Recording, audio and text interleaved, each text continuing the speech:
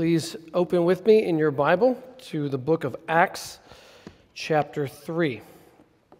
Last Sunday, we covered really the first half of this chapter. I'll review a little bit of that, and then we will try to finish the chapter today.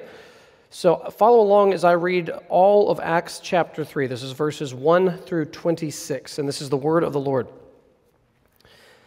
Now Peter and John were going up to the temple at the hour of prayer, the 9th hour.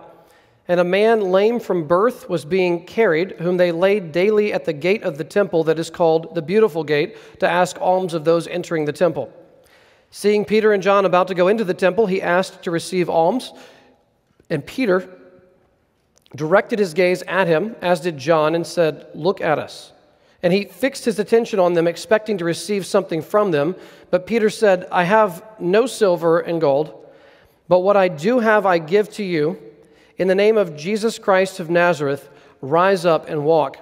And he took him by the right hand and raised him up. And immediately his feet and ankles were made strong, and leaping up he stood and began to walk, and entering the temple with them, walking and leaping and praising God. And all the people saw him walking and praising God, and recognized him as the one who sat at the beautiful gate of the temple, asking for alms. And they were filled with wonder and amazement at what had happened to him. While he clung to Peter and John, all the people, utterly astounded, ran together to them in the portico called Solomon's. And when Peter saw it, he addressed the people, "Men of Israel, why do you wonder at this? Or why do you stare at us as though by our own power or piety we have made him walk? The God of Abraham, the God of Isaac, and the God of Jacob, the God of our fathers, glorified his servant Jesus, whom you delivered over and denied in the presence of Pilate, when he had decided to release him. But you denied the holy and righteous one and asked for a murderer to be granted to you. And you killed the author of life, whom God raised from the dead. To this we are witnesses. And his name, by faith in his name, has made this man strong, whom you see and know. And the faith that is through Jesus has given the man this perfect health in the presence of you all. And now, brothers, I know that you acted in ignorance, as did also your rulers. But what God foretold by the mouth of all the prophets that his Christ would suffer, he thus fulfilled. Repent, therefore, and turn back, that your sins may be blotted out, that times of refreshing may come from the presence of the Lord, and that he may send the Christ appointed for you, Jesus, whom heaven must receive until the time for restoring all the things about which God spoke by the mouth of his holy prophets long ago. Moses said, "The Lord God will raise up for you a prophet like me from your brothers. You shall listen to him in whatever he tells you, and it shall be that every soul who does not listen to the prophet shall be destroyed from the people." And all the prophets who have spoken from Samuel and those who came after him also proclaimed these days.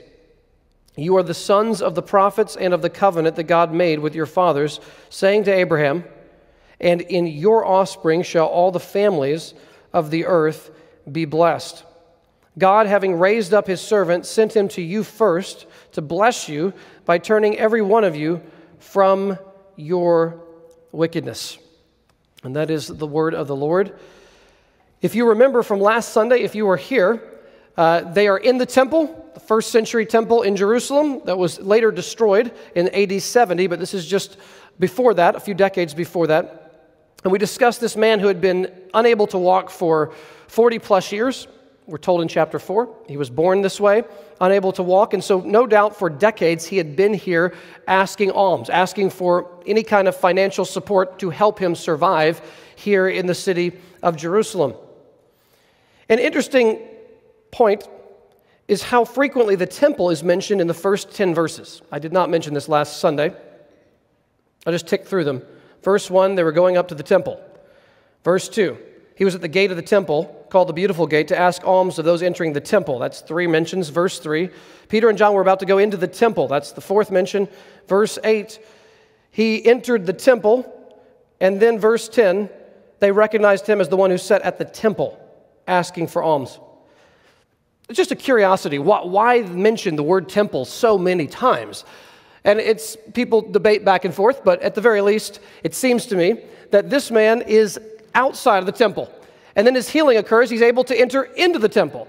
But what you're seeing is God is moving outside the confines of the temple when he does this healing. This man is actually outside the gates. He's not inside. He's not allowed to go in, very likely because of how he was in his condition. And yet, once he is healed, he's able to have access and he enters in. And this has some kind of symbolic value, I am sure, with the idea that through Christ, we can enter into God's actual presence. And his presence is not confined any longer to a building in one part of the world, but is now available to all of us by his Spirit. Look with me now at toward the end of last week's text. Look at verse 13. Peter says, the God of Abraham, the God of Isaac, and the God of Jacob, the God of our fathers. Does that sound familiar to you? Because Jesus also references this from the Old Testament. Do you remember? This comes from the burning bush. Remember? Who are you? I'm the God of Abraham, the God of Isaac, the God of Jacob. This allusion back to the burning bush and to the Exodus, I don't think is any accident, because look with me down at verse 22. Here we have Moses. Moses said, the Lord God will raise up for you a prophet, what? Like me. From your brothers, you shall listen to him in whatever he tells you. That comes from Deuteronomy 18. So, how is Jesus a prophet like Moses? What's going on there? Well, if you remember, when we went through Exodus, the people had been languishing in their slavery for 400 years, and they were weary, they were exhausted, they were miserable, and it says that the groanings of the people of Israel went up to heaven, and it says God knew and he saw. And then he sent Moses. So these references back to the Exodus event should remind us, are we ourselves, by nature and by birth, born under the whip of the true and worst Pharaoh, Satan himself? Yes. And we are languishing away in our sin, in our misery. We are born, Romans 6 says, we are slaves of sin by birth. We're either a slave of sin or we're a slave of Christ.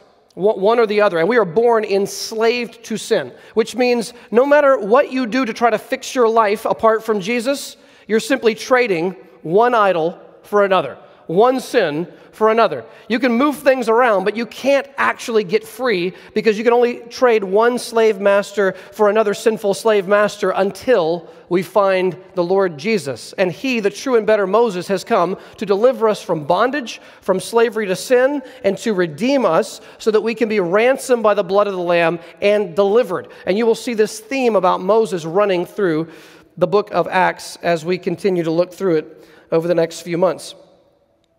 What are some other things that we learn about Jesus in our text today? Well, look with me, secondly, at the end of verse 13. This one's a little more subtle. It says that the God of our fathers glorified his servant Jesus. He glorified his servant Jesus. And a couple words there are important. Everybody knows Isaiah 53, or you're probably familiar with Isaiah 53. And you may also remember Isaiah 53 doesn't actually start at Isaiah 53. It starts, what we know of really starts at Isaiah 52. And just before, listen to what it says. Behold, my servant, same word from our Acts passage, God glorified his servant, Jesus. Behold, my servant shall act wisely. He shall be high and lifted up, and he shall be exalted. Same word here for glorified. So, do you see here? The word servant and the word glorified, which Peter uses here about Jesus. He glorified his servant. He exalted his servant Jesus, are the same words that come from Isaiah 52:13. The suffering servant shall be exalted, glorified, and he shall be God's servant. And we're also told later in Isaiah 53 that he is the righteous one, my servant. So Peter is clearly pointing backwards, and he's saying the suffering servant of Isaiah's message is the Lord Jesus. And not only did he suffer and die in the place of sinners, also remember Isaiah says he was buried in a rich person's grave, a borrowed tomb. Think Joseph of Arimathea. But then Jesus is raised to new life, and he's exalted to God's right hand. And Peter says, yeah, that servant who's glorified, who's righteous, that is the Lord Jesus. And look also at verse 14. What else do we learn here about the Lord Jesus? He says, but you denied the holy and righteous one and asked for a murderer to be granted to you. And you killed the author of life, whom God raised from the dead. To this we are witnesses. The Lord Jesus is holy. The Lord Jesus is righteous. He was sinless, and yet they asked for a murderer to be granted to them, and they had the author of life put to death. My goodness. One of the things Luke wants to do throughout both Luke and Acts is to prove that Christianity is not based on the teachings of a law-breaking citizen, and that the founders of Christianity are not themselves lawless. And so he keeps emphasizing throughout his gospel and Acts the innocence of the major characters. You'll see this later in Paul's trials when he stands before Agrippa and Felix and Festus. Paul's clear innocence is there for all to see. Christianity always gets a reputation in parts of the world throughout time of being rebellious, people who turn things upside down, who flip things out of order, who break laws, who upset the order. And Luke is going out of his way to say, well, that's actually not the case. Jesus was not a lawbreaker. In fact, even Pilate, who had the power to release him, was ready to release him. But it's because of what you guys said that Pilate decided that he had no alternative, politically speaking. He could have, of course, released Jesus. It would have cost him politically. He didn't want to do that. So he has Jesus handed over and then tries to wash his hands of it. And then Luke includes, remember, the soldier who said, surely this man was innocent when Jesus dies on the cross. So throughout Luke and Acts, you will notice that Luke is highlighting the fact that Christians and Christ are not about breaking the law or overturning the laws unless the laws are clearly against Christ himself. And so that's an emphasis throughout. So Jesus is the righteous one, and he was innocent. Look at verse 15. You killed the author of life, whom God raised from the dead. So who is Jesus? Jesus is the one who has kept you alive up to this very moment. He has given you every breath. In him you live and move and have your being. The reason why you are alive right now is because of the grace of Jesus personally given to you in your life, and none of it is deserved. He's the author of life. In him was life, and the life was the light of man, but people loved the darkness rather than the light because their deeds were evil. Jesus is the one who's given us life. He's the author of life, and yet the crowds say, crucify, crucify him. They ask for him to be killed, and they ask for a murderer to be released instead. Now, maybe you say, okay, but that's them. That's not me. I don't think I would have said crucify him. That seems I just can't see myself doing that. Well, think about this. Every time that I choose sin in my life, I am preferring my will over Christ, and in that moment, I am asking for my way over him, which is in effect asking for him to be handed over. It's effectively saying, my will, not your will, be done. And that's what we do when we sin. So let me just ask you here, what is Peter doing in this sermon? I'm going to give you sort of four points to check through as we walk through this, and they all start with the letter R. How about that? So number one, he wants there to be recognition. Number two, he wants there to be repentance. Number three, he wants there to be refreshment. And number four, restoration. So recognition, repentance, refreshment, and restoration. So right now he wants us to recognize who the Lord Jesus actually is. In order to be a Christian at all, we have to not just understand who we are, we have to also understand who the Lord Jesus is. In church history, many of the greatest heresies, Greg just mentioned some of the false teachings, many of the great heresies of the church were about the character and nature of Jesus himself. The very earliest ones were about who is Jesus? Is he truly God? Is he truly man? Is he half one, half the other? Is he some mixture? Is he a great creation of God, but not truly God, as many cults will teach and proclaim? And so we must have a recognition, a true understanding of who Jesus is. And that's what Peter is telling us here in these verses in front of us. Okay, we also must recognize our sin involved here, which we've begun to touch on, but let's look more specifically here. Look at verse 17 with me. And now, brothers, I know that you acted in ignorance, as did also your rulers. But what God foretold by the mouth of all the prophets that his Christ would suffer, he thus fulfilled. Now, let me just stop there for a second. Well, this idea of you acted in ignorance.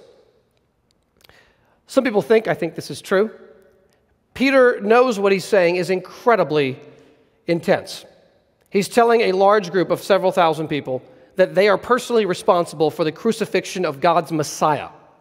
That is the most offensive thing you could have ever said to anyone, especially to a group of Jews who were, they thought, anticipating the Messiah. To then say that you had him crucified when the Roman official was trying to release him, and you asked for a murderer, Barabbas, to be released in the place of the Messiah. That is the most inflammatory, the most incendiary kind of thing you could ever say. And Peter knows that. And so he says, listen, he acknowledges that there was a degree of ignorance in the crowd's decision.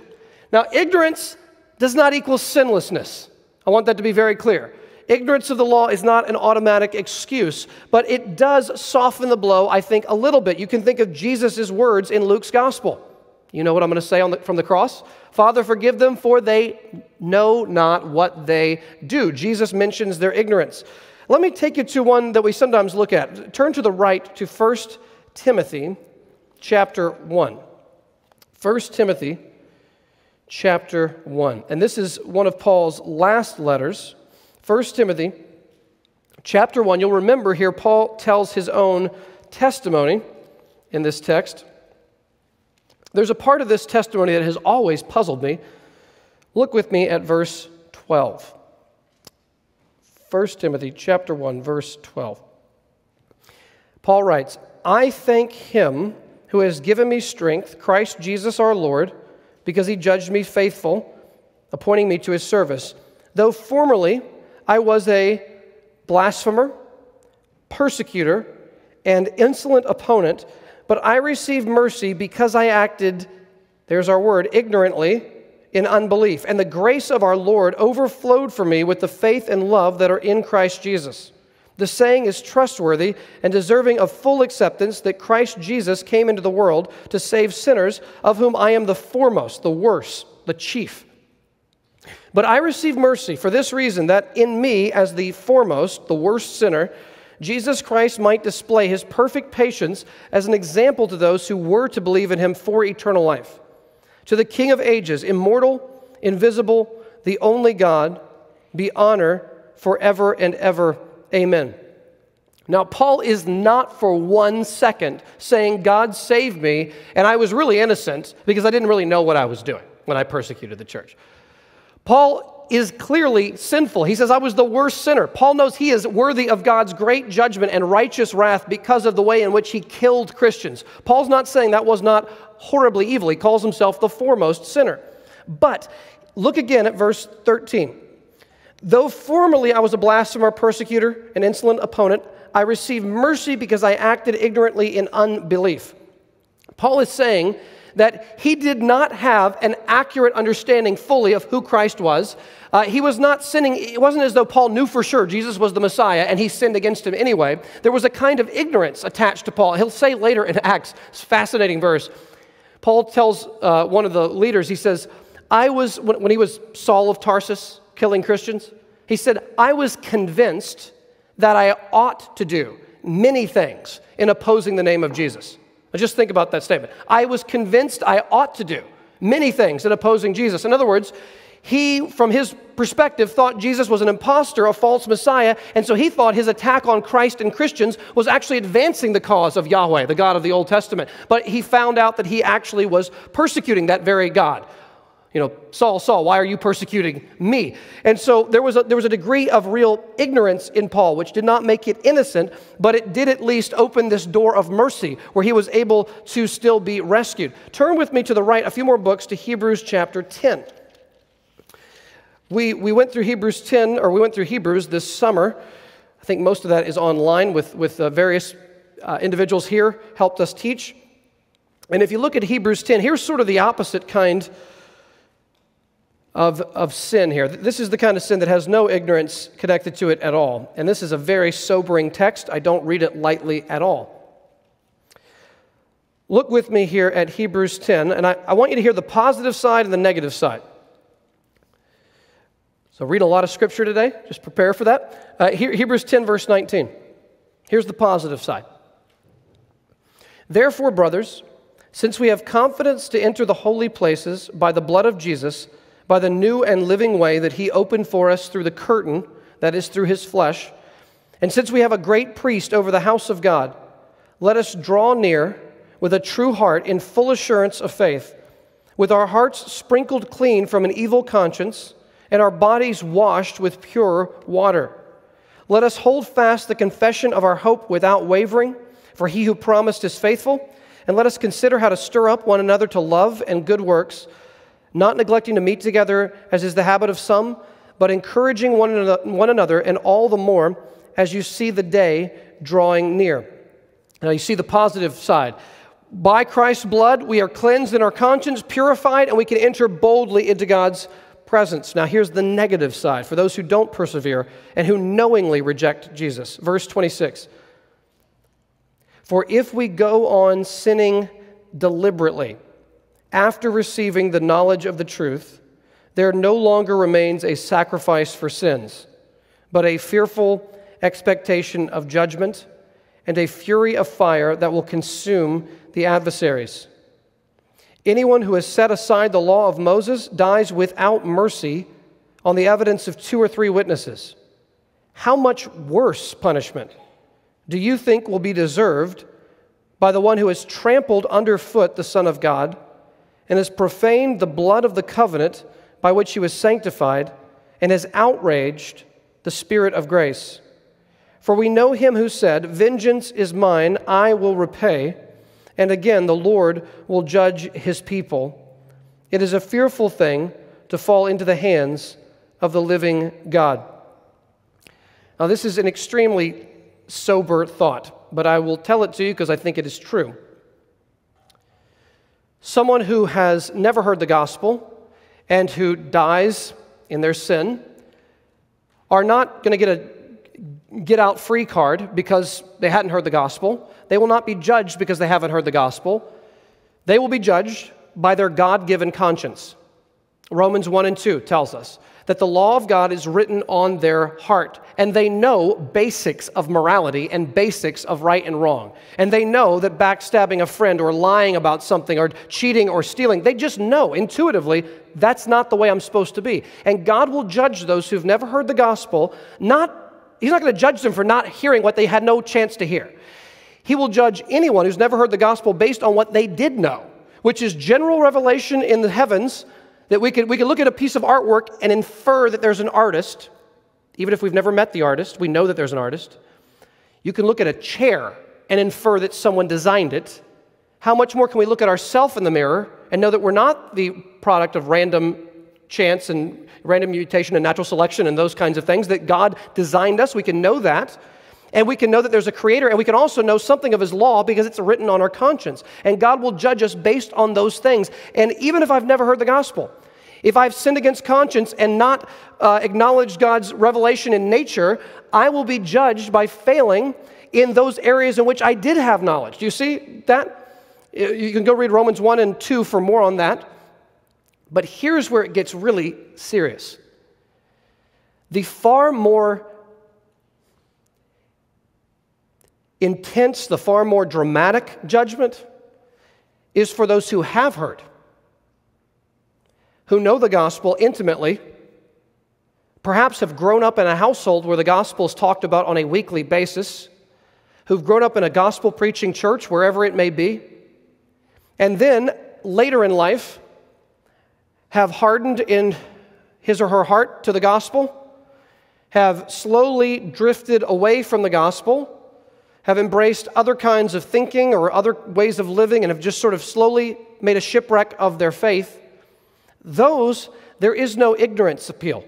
At that point, we are deliberately sinning against the clear knowledge of the truth, and at that point, the judgment that will come is severe. And Paul, and here the author of Hebrews, gives a strong warning about that. Now turn with me back to Acts chapter 3. As you turn there, I want to mention one other text that you don't have to turn to at this moment. 1 Corinthians chapter 2, verse 8 says this: "None of the rulers of this age understood this, that they were crucifying the Messiah, for if they had, they would never have crucified the Lord of glory." So there was an element of ignorance involved, but ignorance was not an excuse, and that we will still be judged based on what we know. Now look with me back here at verse 19. Paul says we need to recognize Peter says we must recognize who Jesus is, we must recognize our sin, and next, we must repent. Verse 19. "Repent, therefore, and turn back, that your sins may be blotted out." Also, look down at verse 26. This is Acts 3:26. "God, having raised up his servant, sent him to you first," that's the Jewish people, "to bless you by turning every one of you from your wickedness." Now, we talk a lot about God's sovereignty, and we talk a lot about human responsibility, and I promise you, it's not just because I'm personally obsessed with the issue, it's because the Bible is pretty obsessed with this issue. It comes up all over the place, and you see again, is there a command for the crowd to turn to Jesus? Yes. And then what does he say in verse 26? "God raised up his servant Jesus, he sent him to you to bless you by turning you from your wickedness." So who does the turning? Do we do it, or does the Lord do it within us? And the answer is yes. The answer is yes. So we must command all people everywhere to turn from sin and to trust in Jesus. It's a universal command for all human beings. We must turn and we must believe in anyone who turns from sin. And in fact, I'll say everyone, every single person who turns from sin and trusts in Jesus, they will be saved. They will be saved. And yet verse 26 tells us behind the scenes, every time a sinner turns from sin to Jesus, the Lord Jesus was at work turning that heart to himself. Let me just read it one more time, verse 26. "God, having raised up his servant," that's Jesus, "sent him to you first to bless you by turning every one of you from your wickedness." And so ultimately, we must thank the Lord for that desire to turn within us. Let me read a brief story from R.C. Sproul. R.C. Sproul says this: "Years ago, I went with two elders of my church to an apartment in Cincinnati while I was working with Evangelism Explosion." Now, for some of you, that will ring a bell. For some of you, maybe not. But if you remember, I think it was in the maybe 80s, 90s, Evangelism Explosion was pretty big. D. James Kennedy, I believe, was the one who wrote that up. And it was kind of a good way to do evangelism locally. It was sort of door-to-door evangelism. You'd knock on the door and you would go through a series of questions and you would share the gospel with people that perhaps you'd never even met before. And here's one of his stories. So he knocks on this door of an apartment in Cincinnati, and a woman invited us in, the three of them. One of the elders began to tell her the gospel, but she stopped him in mid-sentence and said, "I've heard that 1,000 times. So please, don't waste my time or yours." R.C. Sproul says, "I interrupted her, and I said, 'I don't deny that you have heard this before, but could it possibly hurt you to hear it one more time?' She acquiesced, so I picked up where the elder had left off, and I finished the gospel presentation. I did not ask her to make a response. I didn't do anything. I just thanked her for letting me finish and for being polite enough to let us in her house, and we left. 6 months later, she appeared in the new members class at my church. She recounted our visit to her apartment and then said, 'As soon as those men walked out the door, I went to my bedroom and fell apart. I flooded the room with my tears because for the first time, I really got it, and my sins were forgiven. She had heard the gospel, but she had not truly known it. She had never been brought to repentance and experienced the erasing of her sins. And then Sproul says, many go faithfully to church or a Bible study, and they hear the message. But it has never been embedded in their soul. There is a price for forgiveness. We have to lay ourselves bare before God and say, God, be merciful to me, a sinner. Then comes the promise of forgiveness. So I just want to ask, would you consider yourself in that woman's position? I don't know everyone here. I don't know everyone's heart here. Would you consider yourself in that position where you could give lip service to the gospel? You could articulate the gospel with perhaps clarity. But when it comes to real repentance, a real transformation of heart, has that happened for you personally? I'm not asking has it happened to your brother or sister, your parents, your roommate. It's not what I'm asking. Has that happened for you personally? Have you come to a point where you not just recognized who Jesus was and recognized your sin, but you actually hated your sin, you turned from your sin, and you trusted in Jesus? If you do that, here is what happens next. And this is one of my favorite parts of this. Oh, there's a lot of great parts in this chapter, but this part I love. Look with me again at verse 19. Repent, therefore, and turn back, that your sins may be blotted out, and that times of refreshing may come from the presence of the Lord. Let me read that again. Repent, therefore, and turn back, that your sins may be blotted out, and that times of refreshing may come from the presence of the Lord. Several commentators mention this. I assume it is true, although I am no expert in ancient papyrus, but this is what I am told. I'm told this, that apparently with ancient papyrus, which is what they would have written on to write a letter, or even to write Acts, you might have also used animal skin, but whatever it might be. The ink apparently in those days did not have the same kind of acids that modern ink does, and so when you would write on ancient papyrus or on ancient animal skin, the ink would just sit on top of the papyrus. It would not bite in. It would not be absorbed in the same way as perhaps modern ink would.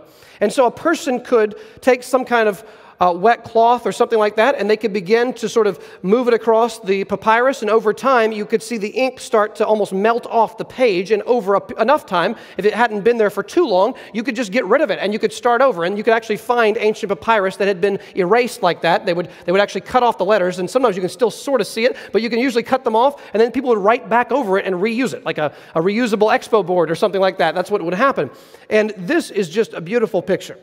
When you repent and turn back to the Lord, He will blot your sins out. So imagine all your sins. I mean, we can't remember a fraction of our sins, but just think in your mind of sins that you have personally committed. If you can't think of any, stay after the service, we will have a conversation, okay? Because this should not be too hard. But think back and think about sins that you have committed in your life. I'm talking sins maybe a lot of people don't even know about. Think about your worst sins. Think about your habitual sins. Think about more subtle sins. Just think about sin in your life. And imagine that you had this giant expo board or some kind of giant writing here, and it was all written out. All your sins are recorded there for all to see. Just imagine for a second, if your sins personally, if I just had a sheet right here and I could just read them off. Say, I just named you and I just started reading through all your sins. Imagine the feeling of horror, the feeling of shame, the feeling of I want to run out of this room and never go back and ever see those people again in my life. That feeling, if I could just list them all off right now. Now imagine having to stand before other people and face your sin, just all of it out there, just 100% visible, public, everyone's looking. Now, imagine standing before your Creator. You got the books. Remember in Revelation 20, the books, plural, with every deed you've ever committed. Jesus said in Matthew, I think it's chapter 12, that you'll have to give an account, not just for your worst sins, you'll have to give an account for every careless word. Every careless word. Just imagine this seemingly endless list of everything that you have done wrong. Think about the horror of that being known. Think of the horror of facing God on Judgment Day. I mean, I know there's a lot going on in our world today, and it is so easy to get caught up in all the news and what's going on, and I'm not saying that those things don't matter. I'm just saying they don't matter nearly as much as this moment. Whatever's going on in our world, whatever's going on even politically in our world right now, I'm not saying those things do not matter, that we should not think about those things, that those things should not factor into our life, and that we should not think biblically and reasonably and rationally about those things. We should and we must. But far more important than this endless news cycle that we can never seem to get out of these days, far more important when that fog goes away, is the fact that you will have a personal appointment to meet the living God. And on that day, you will stand before Him. And if you do not know the Lord Jesus, you will be completely exposed and all your sins there. It's like Adam and Eve trying to find fig leaves to cover themselves. This is a vain and futile attempt when you have to face God. Shifting the blame will not work. And on that day, you will want more than anything else. You won't, by the way, you won't care about the 2020 election on that day. It will mean absolutely nothing to you on that day. When you're standing before the God of the universe and all your evil deeds are there. And here's the offer on the table that is free. This is scandalous. A free offer on the table. God will erase the board.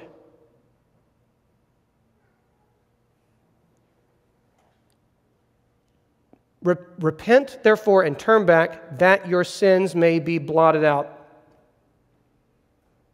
That word, the Greek word, let me tell you how else this is used in the New Testament. He will wipe away every tear. Same word. He'll wipe away every tear from their faces. Listen to this use of the same word in the New Testament. Listen to this, same word, I'll tell you where it comes.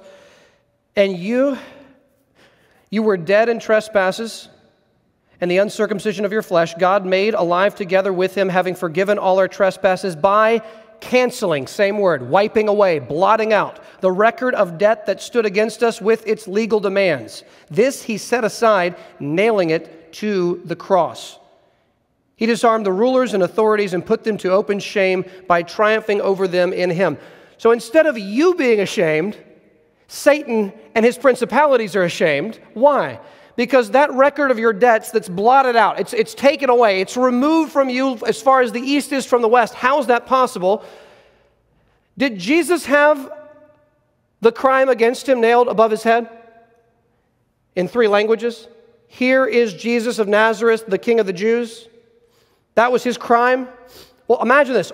All your sin, this is the offer, all your sin taken away from you, nailed above the head of the Son of God. He takes the blame for everything wrong you've ever did. He takes the shame for everything wrong you ever did, and you get your sins blotted out. Let me show you where this word is used in the Greek Old Testament. This is the Greek translation of the Hebrew Old Testament. Listen to these 2 verses. These are just wonderful. You don't have to turn there. This is Isaiah 43 and 44, but listen to this. The Lord says, I am He who blots out your transgressions for my own sake, and I will not remember your sins. So God gets glorified for His own sake by showing the greatness of His costly grace by blotting out your record of sins. Here's the other one. I have blotted out your transgressions like a cloud, and your sins like the mist. Return to me, for I have redeemed you. Blotted out your transgressions like a cloud, like a mist. Imagine you wake up and there's kind of a mist in the cool of the morning. It's hard to even see. Imagine that's your sin. And about 2 hours later, where's that mist on a hot, sunny day? That mist is gone. You can't go find it because it's gone. You can't track it down. It didn't move away. It's gone. Your sin is like that mist or that dark cloud, and God just blows it away. He just takes it away. He blots out your sins because Jesus took them for us. If that is not good enough, look with me here, Acts 3. Let me read 19 and 20 again. Repent, therefore, and turn back, that your sins may be blotted out, that times of refreshing may come from the presence of the Lord, and that He may send the Christ appointed for you, Jesus, whom heaven must receive until the time for restoring all the things about which the holy prophets spoke long ago. So my third point is refreshment. Let me read you a story from one theologian. Follow with me here for just a moment. This is about that word refreshment. I love this illustration. I remember a hot walk in the Scottish Highlands.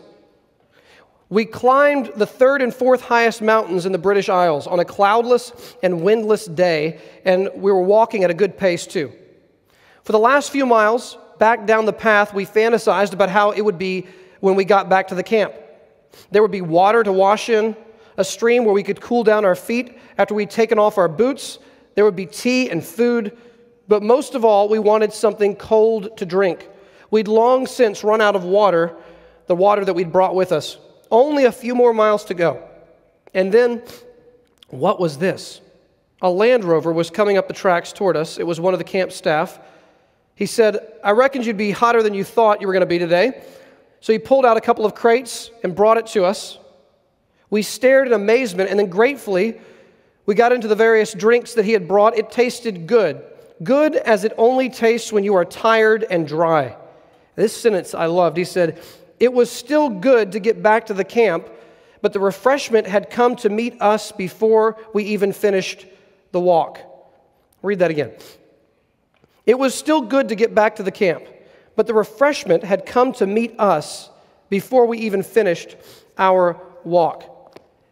If you know the Lord Jesus, we are not yet in the new creation. We're not yet in the resurrection. But this is the incredible thing. You know, this life, many of you could talk about this, the suffering, the weariness. I mean, I don't know, but my guess is that there are struggles in this room that I don't even have any idea about, where you're saying, this has been maybe the hardest year of my life, or this has been the hardest month of my life, or the hardest whatever it may be. And it's wearying. It's exhausting. There are times you just want to give up on certain things. You're like, I just don't want to do this anymore. I'm sick of trying to do this. I feel like I'm just exhausted. And we're not in the new creation yet, but just picture this. God, through His Holy Spirit, takes some of the refreshments of that later day and drives them from the future into the present. And you, maybe when we're singing the next song, maybe as we take the Lord's Supper in just a moment, maybe even as I'm preaching right now, the Holy Spirit brings from the future into your present some of those refreshments of God's soothing and peace-giving presence. And that, you know, that I'm sure you've been there. You're exhausted. You're out of energy. You haven't been sleeping well. Work is not going well. Family stuff might not be going well. And you're just about to just tap out. I'm done. And you go get alone. You've been here recently, maybe. You open your Bible up. This was me just like a week ago. I was just hitting this moment.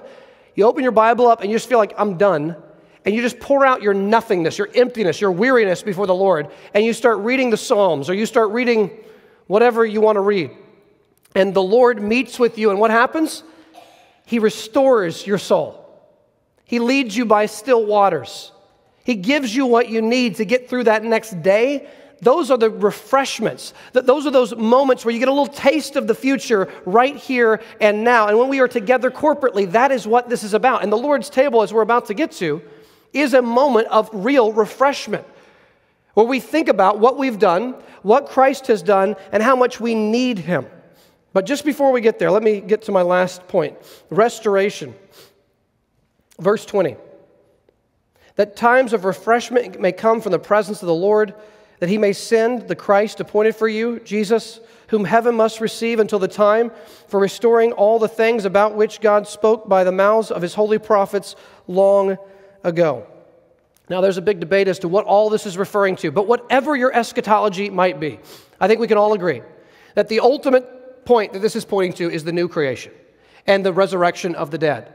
And that is what we have to look forward to. That is what we have to fix our eyes on. So here in this weary world, this 40 years of wilderness, as we anticipate the land flowing with milk and honey, we have little moments of refreshment that remind us of what is to come. And just turn with me to the right to Ephesians chapter 1. Ephesians chapter 1.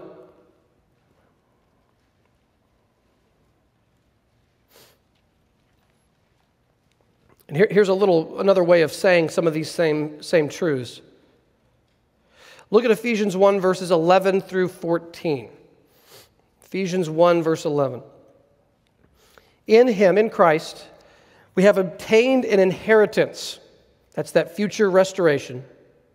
Having been predestined according to the purpose of Him who works all things according to the counsel of his will, so that we who were the first to hope in Christ might be to the praise of his glory. In him you also, when you heard the word of truth, the gospel of your salvation, and believed in him, were sealed with the promised Holy Spirit, who is the guarantee, or literally the down payment of our inheritance until we acquire possession of it to the praise of his glory. So you see there, we have a future inheritance, the restoration of the whole world. And as we wait and anticipate that, right now we have the experience of the Holy Spirit, who is the down payment. He's the guarantee of that future inheritance. And even here, he is the comforter, the encourager, the one who comes alongside and consoles us and lifts up our weariness and our drooping hands and our weariness and gives us strength again and again. So again, as we come here to the Lord's table, this table is for those who have turned from sin and trusted in Christ. It is a reminder of Christ's body broken for us, his blood shed for us in the bread and in the cup. And Jesus, on the night when he was betrayed, reminded us of these things and said, remember me, remember what I've done as often as you eat this bread and drink this cup. If you are not a believer in the Lord Jesus, we're not trying to be exclusive. What we would say is, we would ask you not to partake in these elements, because what you need is not these elements, but what they represent, which is the gospel that we've been talking about today. So if you're not a believer, turn from your sin and trust in Jesus even now. We would love to talk to you about that, meet with you after the service if you have done that, or if you would like to do that. For those of you who are not walking in unrepentant sin, who have trusted in Christ, or not out of fellowship with another believer, we would invite you to come forward with repentance and to return to your seat rejoicing at what Christ has accomplished for us. Please bow and pray with me.